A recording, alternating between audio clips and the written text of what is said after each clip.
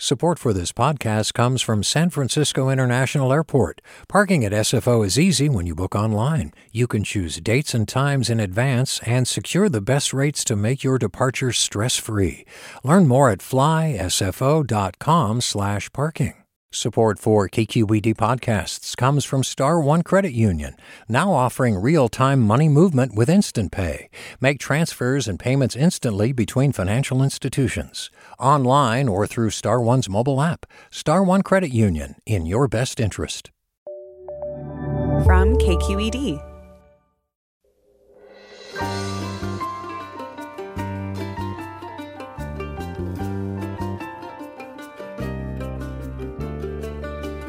From KQED in San Francisco, I'm Alexis Madrigal. At this point, it's pretty likely that one piece of transforming our society to dampen the effects of climate change can be summed up in two words: electrify everything.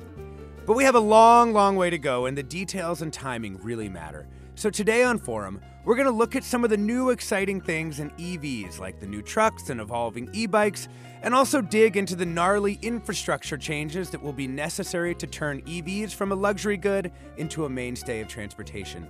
And we'll also ask, how far can EVs get us towards our climate goals for transportation?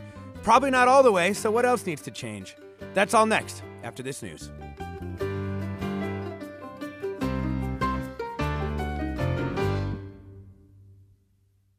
Welcome to Forum. I'm Alexis Madrigal.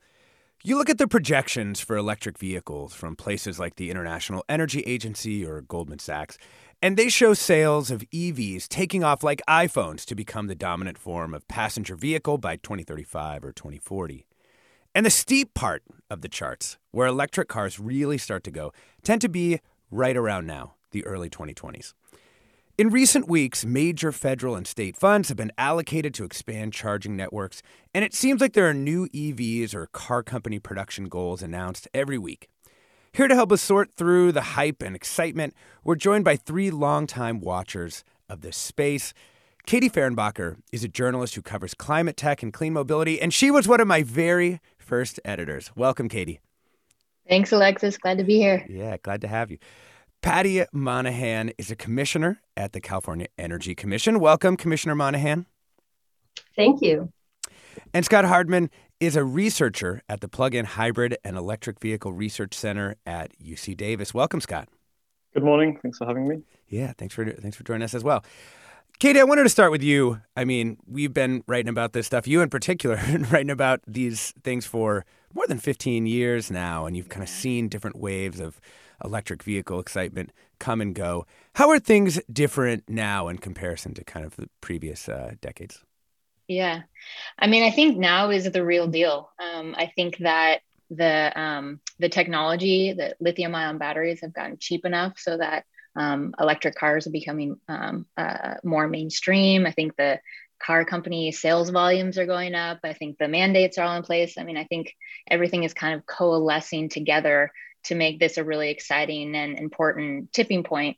Like you said, back when we were first covering these things, there was not the incentives, the technology was too expensive. There's all these variety of things that were happening that were a barrier to get to this mainstream point. And I think that right now is kind of a really exciting and important time. Yeah. Commissioner Monahan, both Governor Newsom and President Biden are pushing electric vehicles. Could you maybe fill us in on what you see as the most relevant kind of state and federal legislation that's coming to California over the next year? Well, last year, in the wake of California's devastating wildfires, Governor Newsom was called to action to address the number one source of global warming pollution in the state of California, which is transportation emissions. So in terms of total state emissions, the emissions from transportation are half of all of our global warming pollution, half. And what's more concerning, or as concerning, is that emissions have been slightly trending up over the last decade.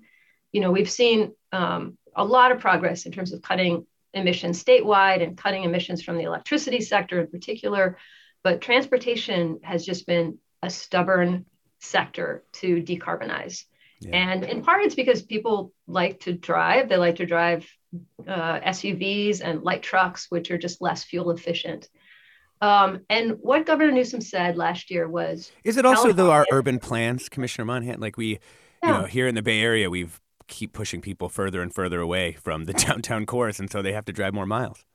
yeah, I mean, for sure, that's part of it, is that people need to, it's expensive to live in urban centers. People need to drive to work, and we don't have a lot of transportation alternatives.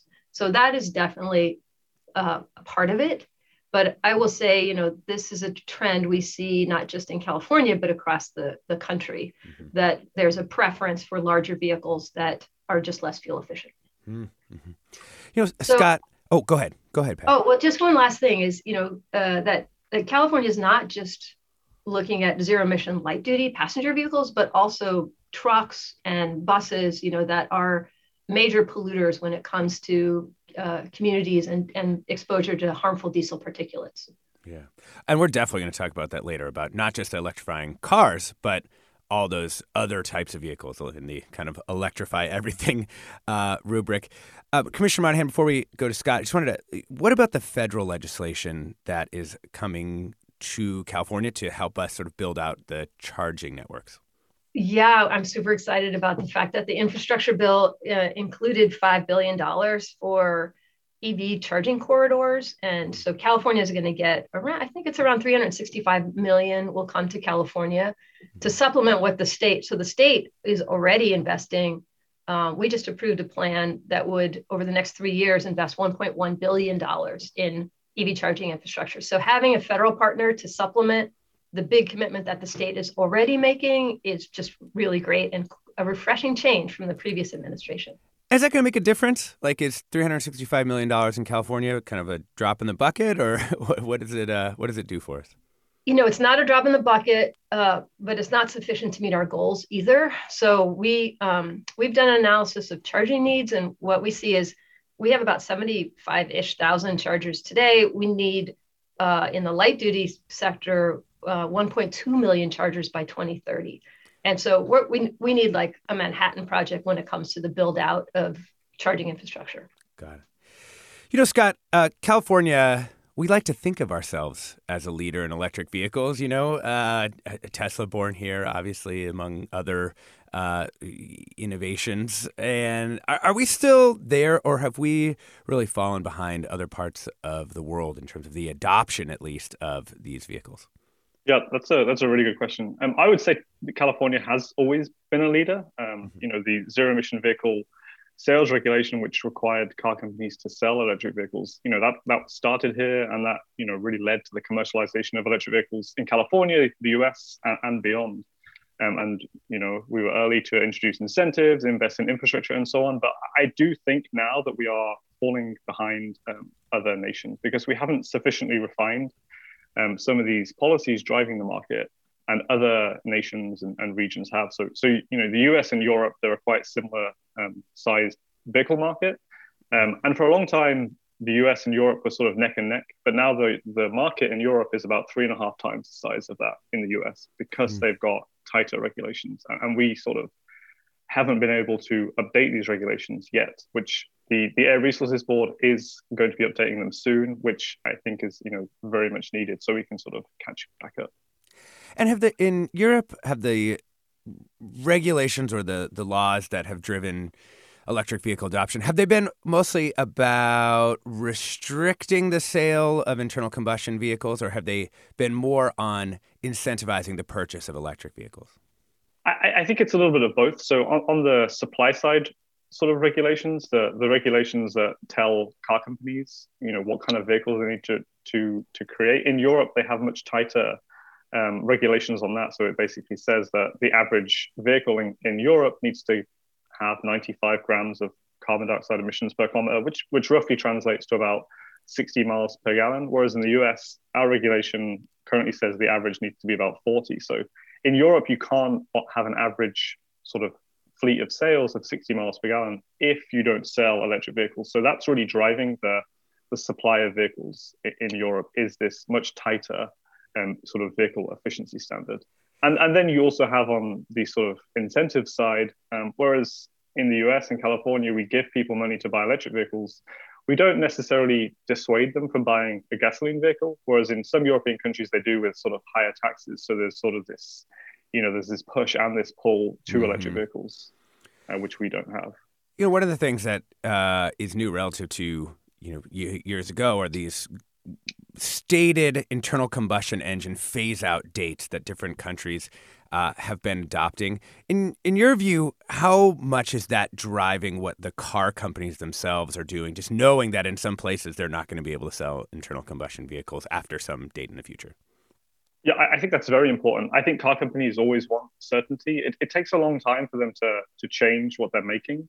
And so they need to know, like, okay, what is our timeline for producing electric vehicles? What factories do we need to build? What supply chains do we need to set up? So, while some of these targets aren't like legally binding at the moment, they do send a strong signal to the car companies, like, this is where we're going. You need to be prepared for this. Yeah. Katie, a lot of the big companies have, started upping their forecasts, companies like Ford for electric vehicles. And I feel like we've seen this before. We saw this with Nissan, right, in the early 2010s. This time around, though, it seems like almost every car company, it's not like one or two car companies kind of going. It seems like everybody's now chasing kind of like Tesla, basically. Is that right? Yeah. I mean, I think they've seen the success that Tesla has had so far, and they're worried. And, what's different these days is that if they don't react and they don't electrify, then it'll be a competitive disadvantage, So, Ford, I think, has been a really interesting and aggressive company. They've got these really hot cars. So they got the Mustang Mach-E, the Lightning F-150, and then the E-Transit in the commercial space. But they have seen a really large amount of interest and reservations for those cars. Whereas, back in the day when we were first writing about this, the companies would create these, compliance cars that were not generating excitement. So I think they've learned from Tesla. They've seen how Tesla has really sparked the imagination and excitement of consumers, and they're trying to copy that approach. Yeah. Scott, one thing we haven't talked about is, if you look at the global numbers, I mean, the Chinese seem to really be pushing hard on electric vehicles of all types. Yeah, definitely. I mean, I was talking about Europe before, but China is also ahead of the US. And I mean, I don't really know what more to say there is about that other than we need to update our, federal fuel economy standards, and California needs to update the zero emission vehicle sales requirement. Yeah. I mean, I think one of the things that just has occurred to me looking at some of the different charts is just how many different electric vehicle models are available in China, and that it's not really the kind of on the more luxury side of the scale like we've seen in the U.S. But we're talking about the future of electric vehicles and what role they may play in helping us battle climate change. We're joined by Scott Hardman, researcher at the Plug-in Hybrid and Electric Vehicle Research Center at UC Davis, Patty Monahan, a commissioner at the California Energy Commission, and Katie Fehrenbacher, a journalist who's been covering climate tech and clean mobility for more than 15 years. And we want to hear from you. What are your questions about next generation electric vehicles? And are you in the market for an EV right now? And what could push you to get one? And what sort of factors are you balancing?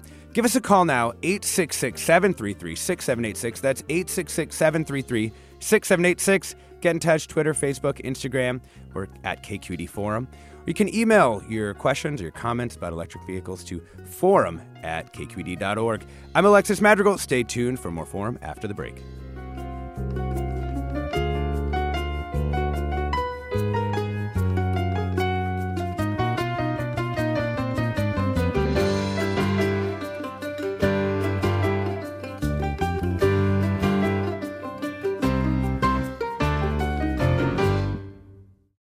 This is Barbara Leslie, president of the Oakland Port Commission. Oakland International Airport, OAK, is proud to bring you this podcast of KQED's Forum. When you're choosing your next adventure, the smart and convenient choice is to fly the East Bay Way, from OAK to destinations across the USA and Mexico. And when you return home, tune in to KQED, always bringing us remarkable stories about who we are and where we live. Enjoy today's episode of Forum. I'm what you might call very good at hide and seek. And since we got Xfinity, we have Wi-Fi all over the house, even in my super secret hiding spots. So I can kill time in here by streaming my favorite... Ha! Found ya. How? I left Find My tablet on.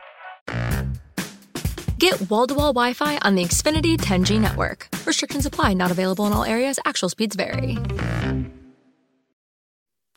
Welcome back to Forum. I'm Alexis Madrigal. We're talking about the future of electric vehicles, what role they may play in helping us battle climate change, and also what environmental impacts battery production and electric vehicles have anyway. I want to start welcoming some listeners into the show. First, we have Ide from Berkeley. Welcome to the show.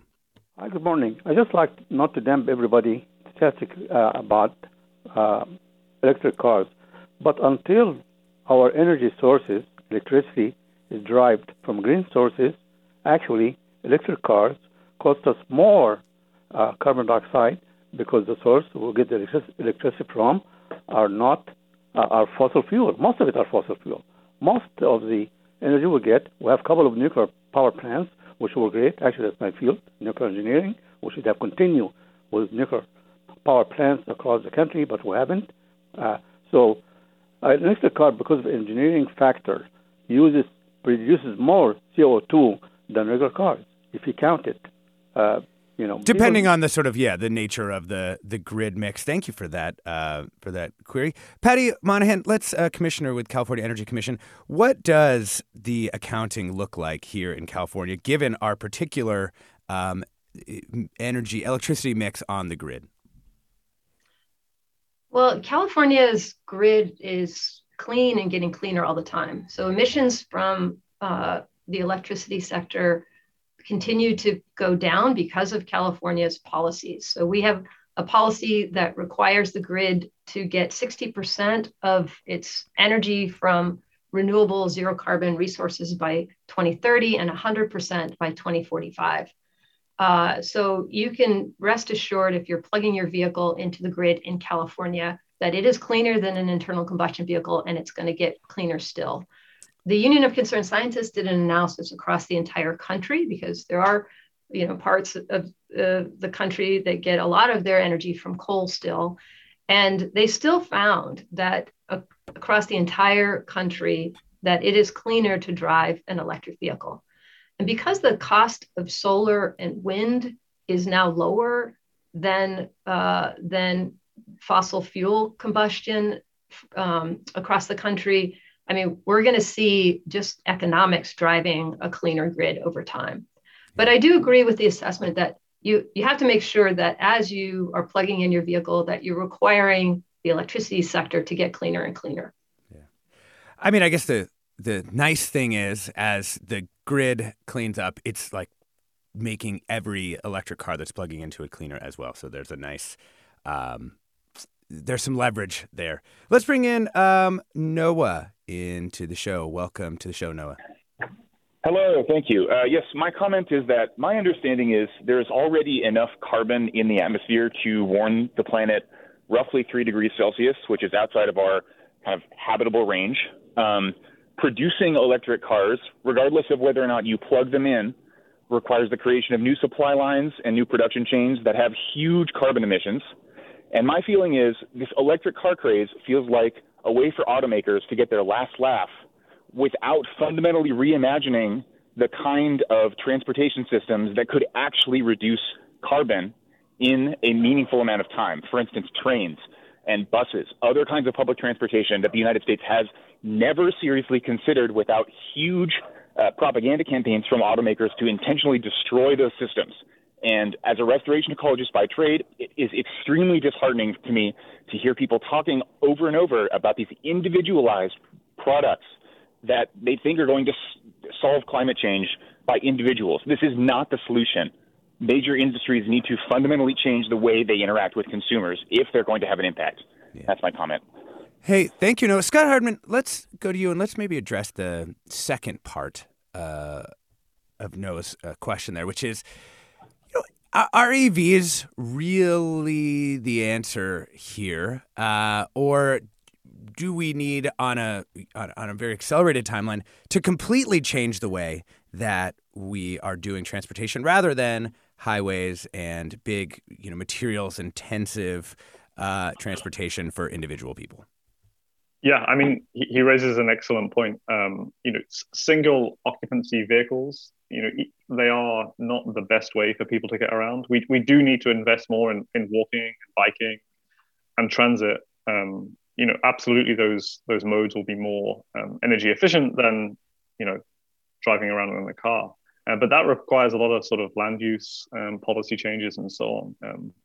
I don't know how feasible those things are, but what I do know is we can get people to drive electric vehicles. So that's kind of, for me, like the thing that I focus on. Like, people are always going to drive around in the car. We need to make sure those cars that are being driven around are electric cars, because they are more energy efficient, even when you take into account these emissions used to build the vehicle and so on.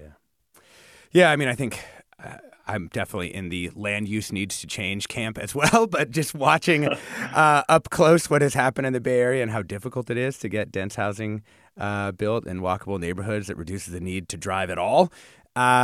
It's hard to put all your eggs in that basket on the kind of timescales that we're talking about. Anthony from Marin, welcome to the show. Hi, thanks for taking my call. I just there was a recent article in the New York Times about cobalt mining, and I was just curious if your guests. No, I think I'm on. Hello? Oh, yeah, you're on. I was just saying sorry. Cobalt mining in the Congo, yeah. Right. There was that recent New York Times, and also the issue of, more prosperous nations taking advantage of, maybe,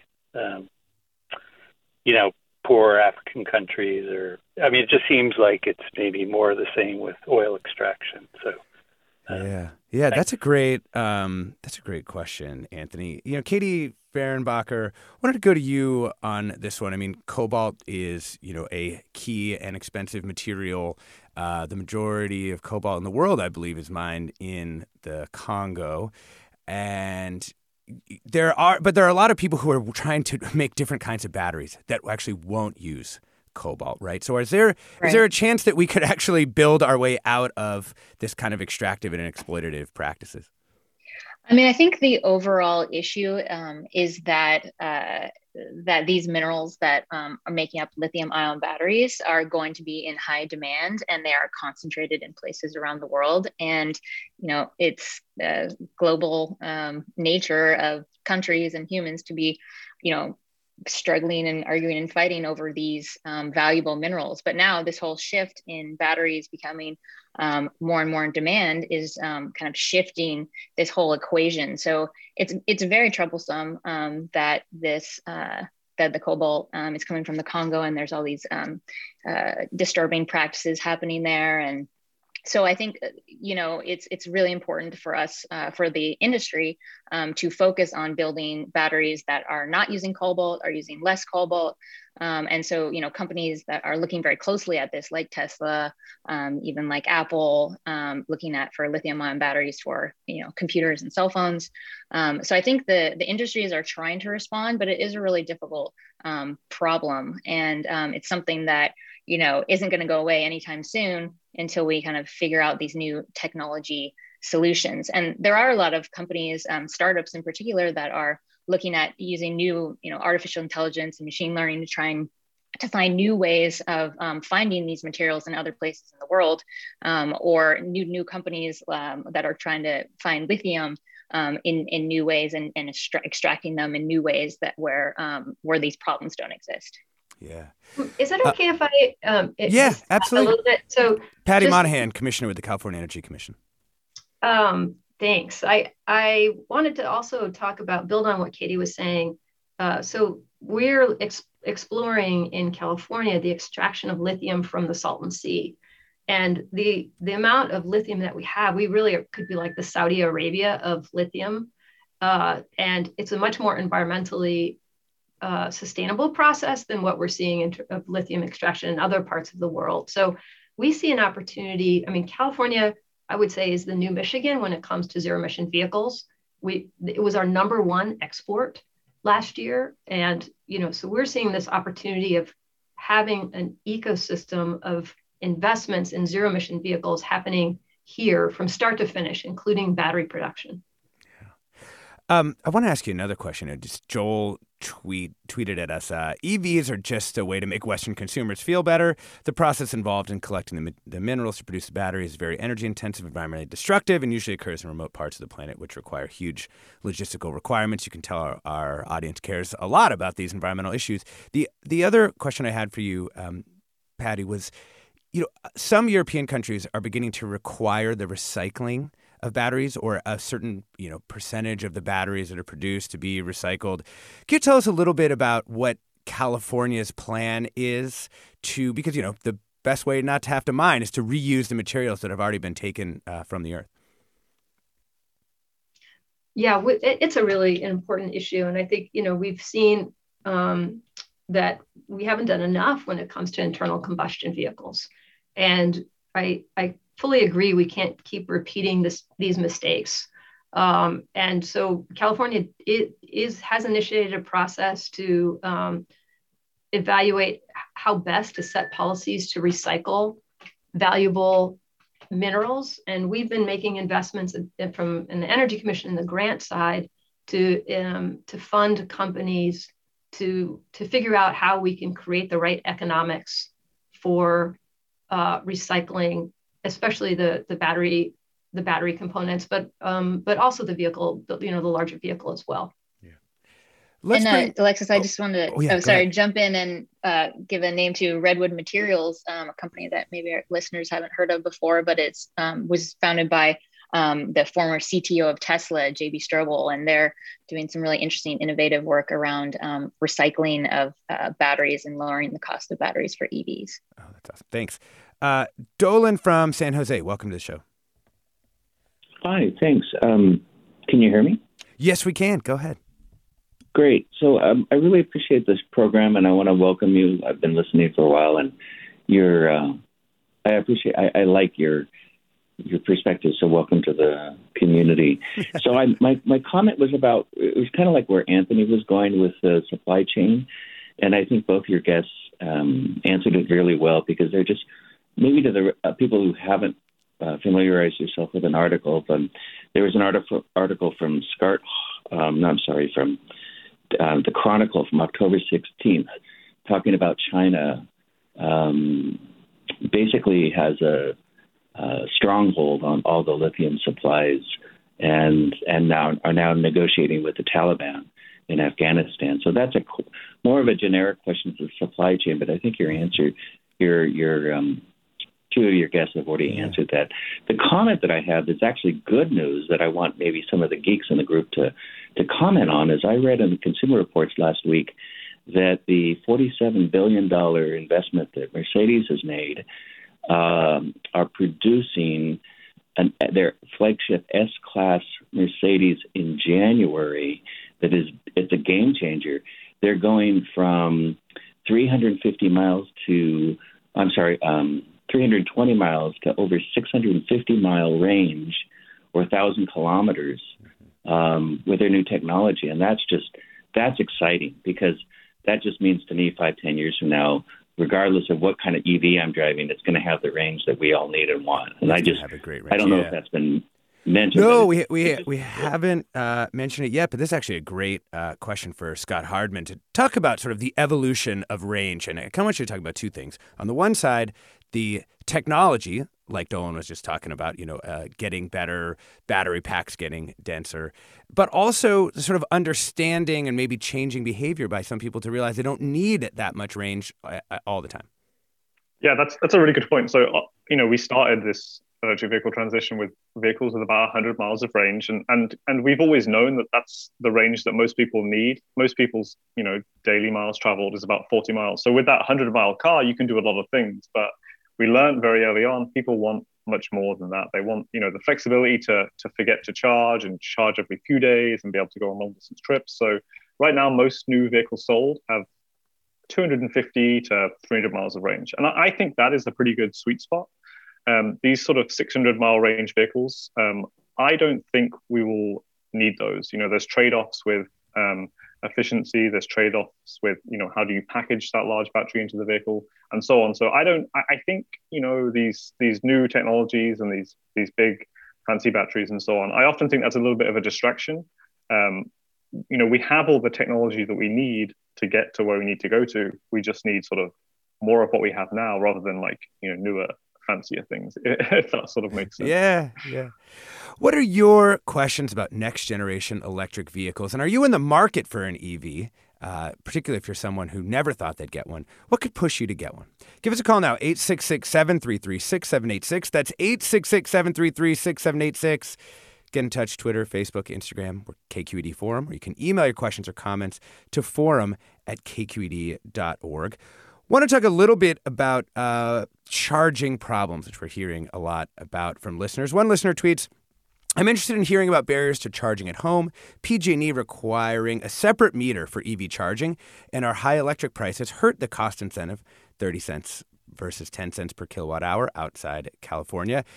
Commissioner Monahan, this seems like it's one for you. What can you do working with the utilities to bring down the roadblocks to charging at home? Well, it's a really interesting question, but I got to say, I worry more about people who live in apartment buildings where it's inconvenient to charge. I mean, I think for most single family homes, it's not too difficult.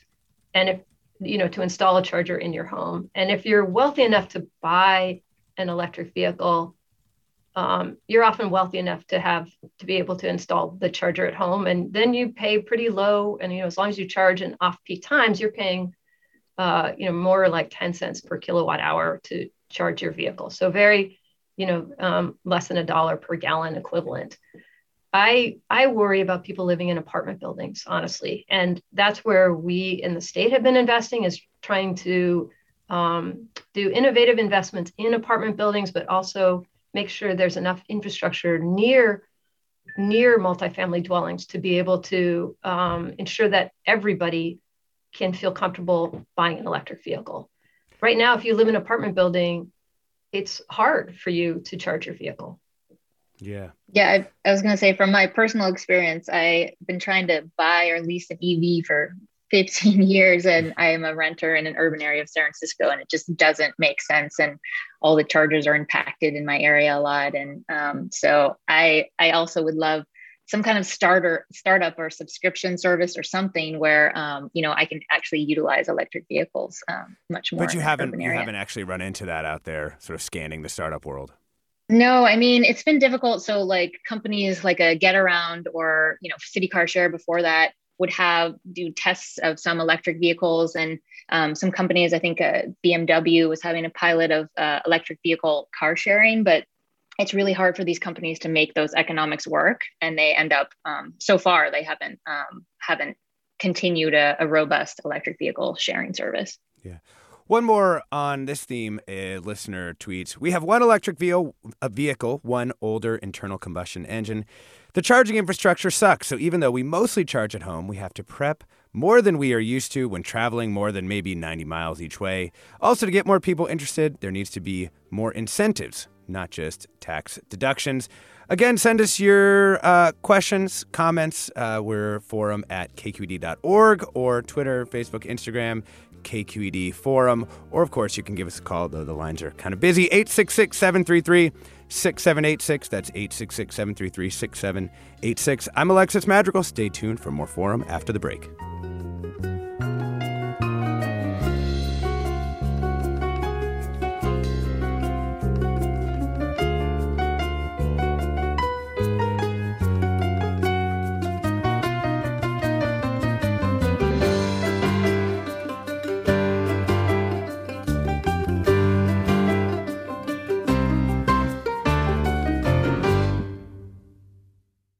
This is Barbara Leslie, president of the Oakland Port Commission. Oakland International Airport, OAK, is proud to bring you this podcast of KQED's Forum.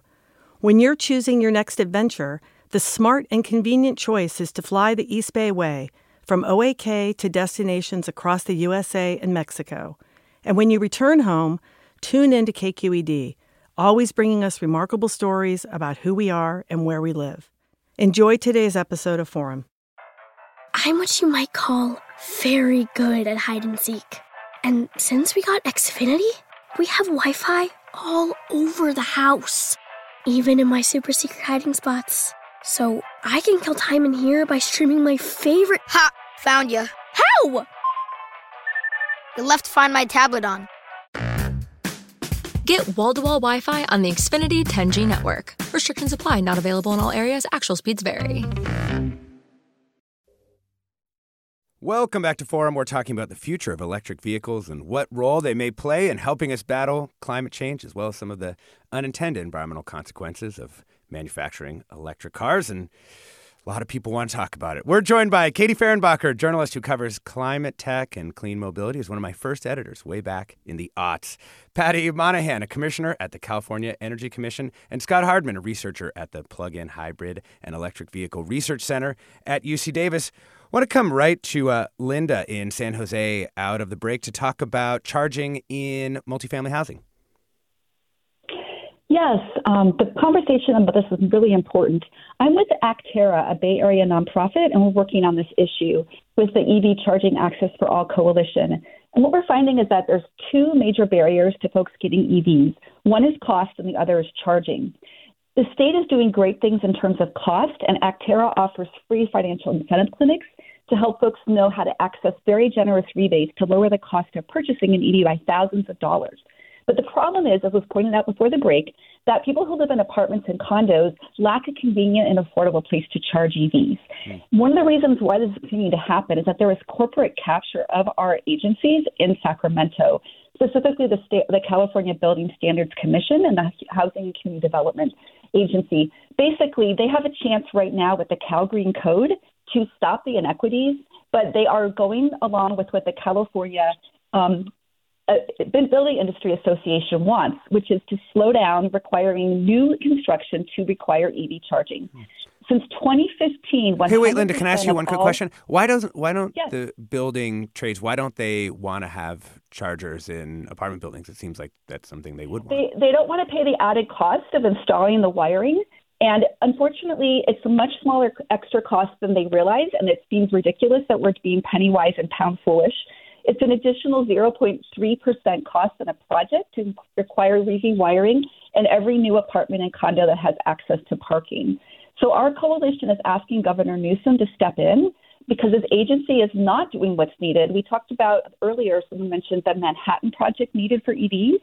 Governor Newsom, we're reaching out to him, asking him to step in and insist that his agency make this equitable, because 100% of family homes have EV charging required now, but only 40% will be required in new apartment buildings and condos if the code isn't accelerated. We think 100% of apartment condo residents who have access to parking should have EV parking. Otherwise, we are building for the fossil fuel past and not the EV future. So we have an easy way folks can reach out to Newsom. It's at bit.ly/Newsom EV Equity. And we want people to... Oh, sorry. Thank you so much for that. Patty Monahan, I wanted to ask you if there's something you should be doing as commissioner of California Energy Commission in this sort of intra-Sacramento arrangement.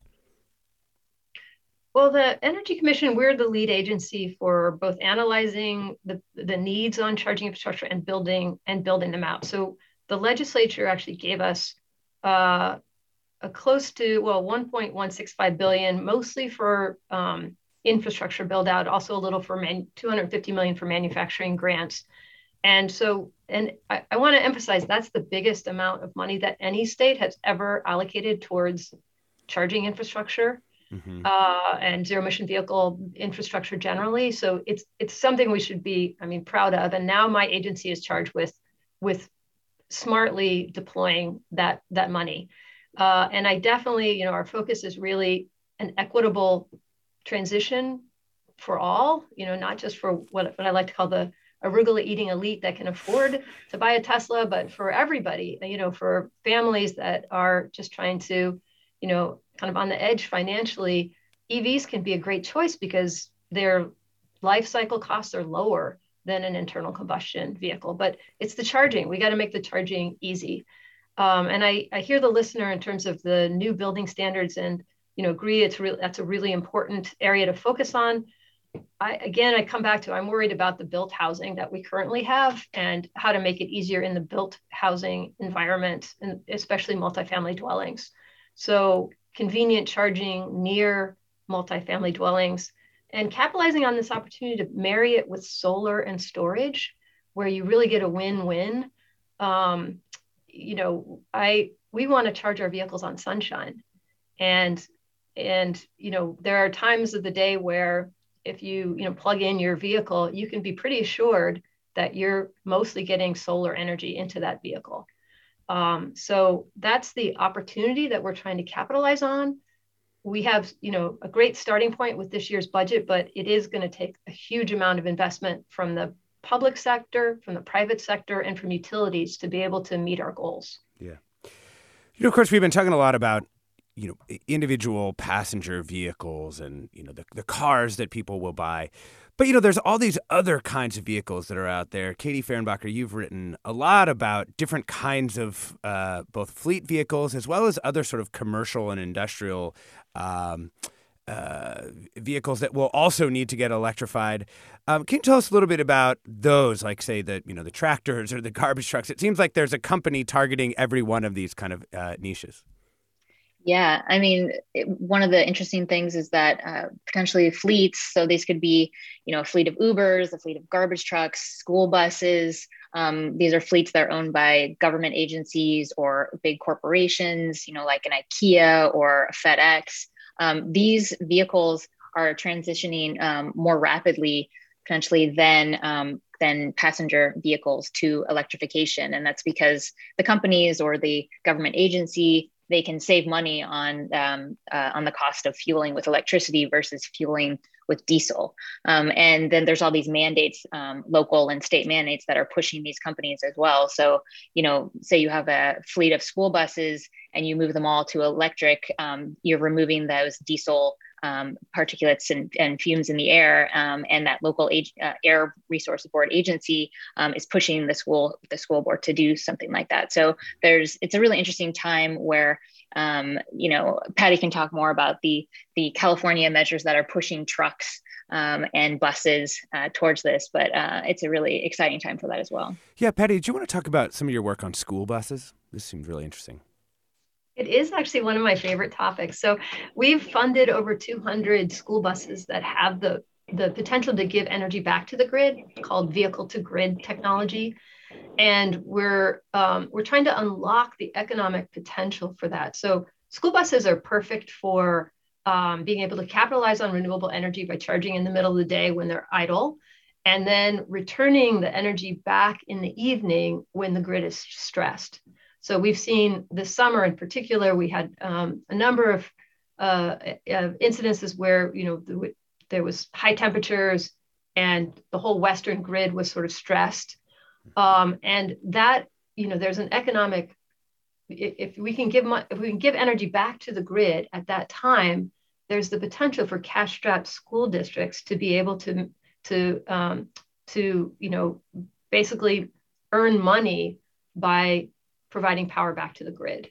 Yeah. And if we can unlock that economic potential, it really, it gives what Katie said, more like this potential that we could see a really accelerated transition towards electrification. And just building a more resilient system, not just like swapping out the cars. Mark from San Mateo, welcome to the show. Hey, Mark. Very much for allowing me on. Just real quick, the focus of the show seems to be electric vehicles, which are totally viable, but there are alternatives. And when you were talking about the geopolitical and economic and environmental issues of mining lithium and cobalt and other issues, it brings to mind hydrogen and other alternatives that I maybe don't even know about that haven't been explored. And I was just wondering if one of your speakers could, it seems like the government is subsidizing through tax incentives and everything else electric vehicles. What's being done to research the other alternatives? Yeah, Mark, great question. And we have an excellent person for this. Scott Hardman, his PhD is in hydrogen fuel cell technology. Can you tell us a little bit more about what's happened in the hydrogen space as we've seen this kind of growth in the battery electric vehicle? Yeah, I mean, when a lot of us say electric vehicles, we also refer to include fuel cell vehicles as that. It's a hydrogen fuel cell electric vehicle. The only difference is it gets its fuel from a different place. I think the big challenge with hydrogen is that the infrastructure, it doesn't really exist. I mean, there are about 50 hydrogen stations in the state, but for electric vehicles, the infrastructure already exists. It's all around us. It's in most of our homes. And there are challenges in getting it everywhere. But the real big challenge with hydrogen is how do we get a robust and reliable network of hydrogen infrastructure out there so that people will be willing to buy the vehicles. So, that's really the big challenge. And of course, there are alternative to electric vehicles. And I think the main reason people would want a fuel cell vehicle is because it's similar to a gas car in terms of its range and how it's refueled quickly. But a lot of people, they can meet their travel needs with an electric vehicle anyway, which are also, electric vehicles are more efficient than fuel cell vehicles as well. So there's kind of some trade-offs. It's not clear to me the role that hydrogen will have in the sort of electric vehicle future. But I definitely think we need to sort of keep it there, as an option. Yeah. And I think that will come into. Oh, sorry. Oh, no, go ahead. I was going to say, fleets in small countries, right? Yeah. Yeah. So I think it will really come into play when we get into, these Class 8 trucks that drive, from state to state. Having those as a battery electric truck, I'm not sure how feasible that is. But potentially that's where hydrogen has a role. In the places where battery electric vehicles might not work because the range demands are too high, perhaps that's where hydrogen will find a future. Yeah. One listener, just a hydrogen fan here, says, seems to me a conversation about EVs is not complete without including a word about hydrogen fuel cell electric vehicles. California is a leader in this technology. The only emission is water. Fuel, of course, getting the hydrogen from natural gas most of the time. But fuel stations aren't as plentiful as they can be, but new stations are being built as quickly as possible. Fueling is easy when it is available. It takes only a few minutes. We have a Toyota Mirai, and we are very happy with it. The current incentives make it affordable. So there's still some hydrogen fans out there for sure. Katie Fehrenbacher wanted to pivot off of Scott's comment about the battery electric semi-trucks. There's a lot of hype in the space that because battery costs are coming down, or at least they have been coming down, and because the batteries are improving, that it will bring, heavy-duty trucks into the sort of electric realm soon. What do you think? I think in the short term, it's hard for these huge semis to electrify just because of the costs and the range. Earlier this year, actually it was last year now, I rode around in an electric truck over in the East Bay in Oakland. And so there are pilots that are happening and they're exciting, but they are definitely not, the volumes aren't taking off in the short term. Eventually, several years down the road, I think battery electric semis are going to be definitely viable technology. But, the companies that are feeling pressure to buy these electric trucks, these electric semis right now are just a lot of them are doing pilot tests of them. And eventually, hopefully it'll take off more. I mean, an alternative technology that some large fleets with semi-trucks and other types of vehicles are looking to and adopting is renewable diesel, which is basically taking in different types of biomaterials, but a lot of times it's waste and using that to just completely replace the diesel fuel with renewable diesel. Let's go to one final call here. Ben in Alameda, welcome to the show. Hi, I really appreciate you all having such a timely conversation this morning, and I want to thank you for the opportunity to ask my question. So I'm actually a global warming solutions associate with Environment California, which is a statewide advocacy group that works for clean air, clean water, and open spaces. And we're currently running a Go EV Million Charging Stations campaign, which is advocating for things like municipal purchasing of EVs, expanding EV charging infrastructure, electric buses and bikes, a lot of things that you've discussed already this morning. And you've mentioned vehicle-to-grid investments, investing in electric trucks, hydrogen fuel cells. But what else can cities and counties across California do to accelerate the transition to clean zero-emission vehicles at the local level? Yeah, that's a good question. Scott, let's start with you. Has your research, or do you know of any research that into sort of successful strategies for local governments to incentivize transition to electric vehicles? I think one of the points Nicola made was just buying them. They have bigger buying power than individuals, so they can go out and buy lots of electric vehicles, and that sends a pretty strong signal to the car companies that this is what they want. And, maybe it can also help some sort of increase local awareness of the vehicles. If the vehicles are, different looking or people see them charging, perhaps that can create some sort of local level, awareness and interest in electric vehicles as well. So I think that, the buying power thing is quite important. And, we are seeing cities and counties and also the California fleet buying lots more of electric vehicles. And I think that's a great thing. Yeah, I also want to put in one quick plug for non-car electric vehicles. I mean, one thing cities can do is make better bike infrastructure so that electric bikes become easier to use because, man, those things are both so fun, obviously use way less materials than a big car, let alone, one of the new trucks. And it's something that cities are already doing that benefit everybody and also open up things for people. Scott, I wanted to ask you one more question, which is about the relationship between electric vehicles and gas prices. Obviously, they're the highest they've been in years, bad for working families with long commutes and lower incomes. But it's got to be good for EV adoption, right? Yeah, I hope so.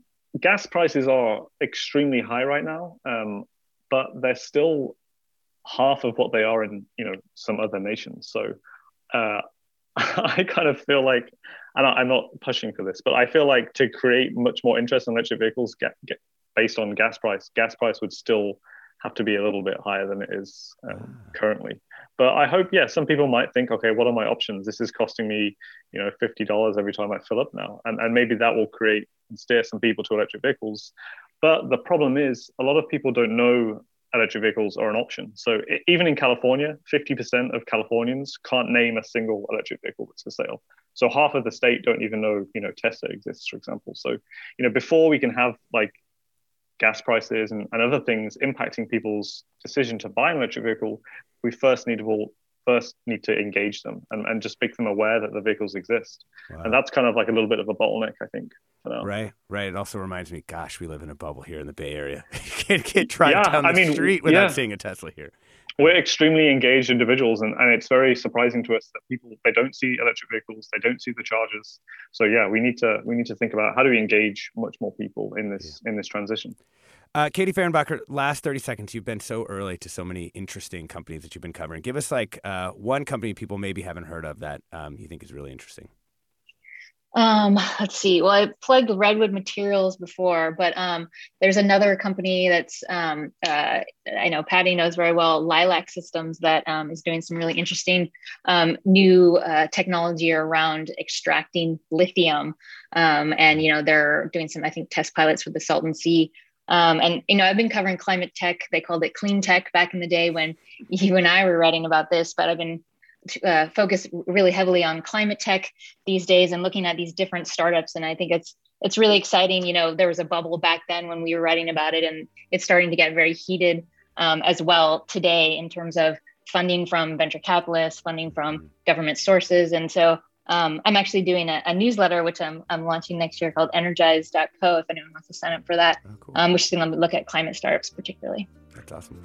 We've been talking about the future of electric vehicles with journalist Katie Fehrenbacher. You just heard about her newsletter. Patty Monahan, commissioner at the California Energy Commission, and Scott Hardman, a researcher at the Plug-in Hybrid and Electric Vehicle Research Center at UC Davis. I should probably plug my book. I wrote a book about green technology in 2010. It's called Power in the Dream. I'm Alexis Madrigal. Stay tuned for another hour ahead with a forum with Mina Kim.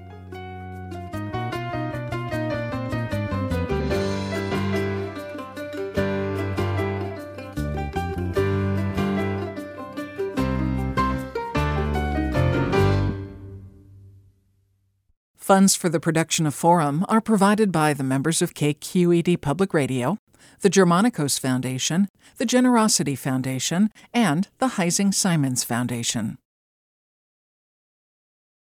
This is Barbara Leslie, President of the Oakland Port Commission. Oakland International Airport, OAK, is proud to bring you this podcast of KQED's Forum.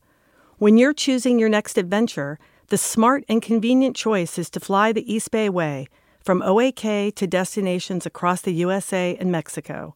And when you return home, tune in to KQED, always bringing us remarkable stories about who we are and where we live. Enjoy today's episode of Forum.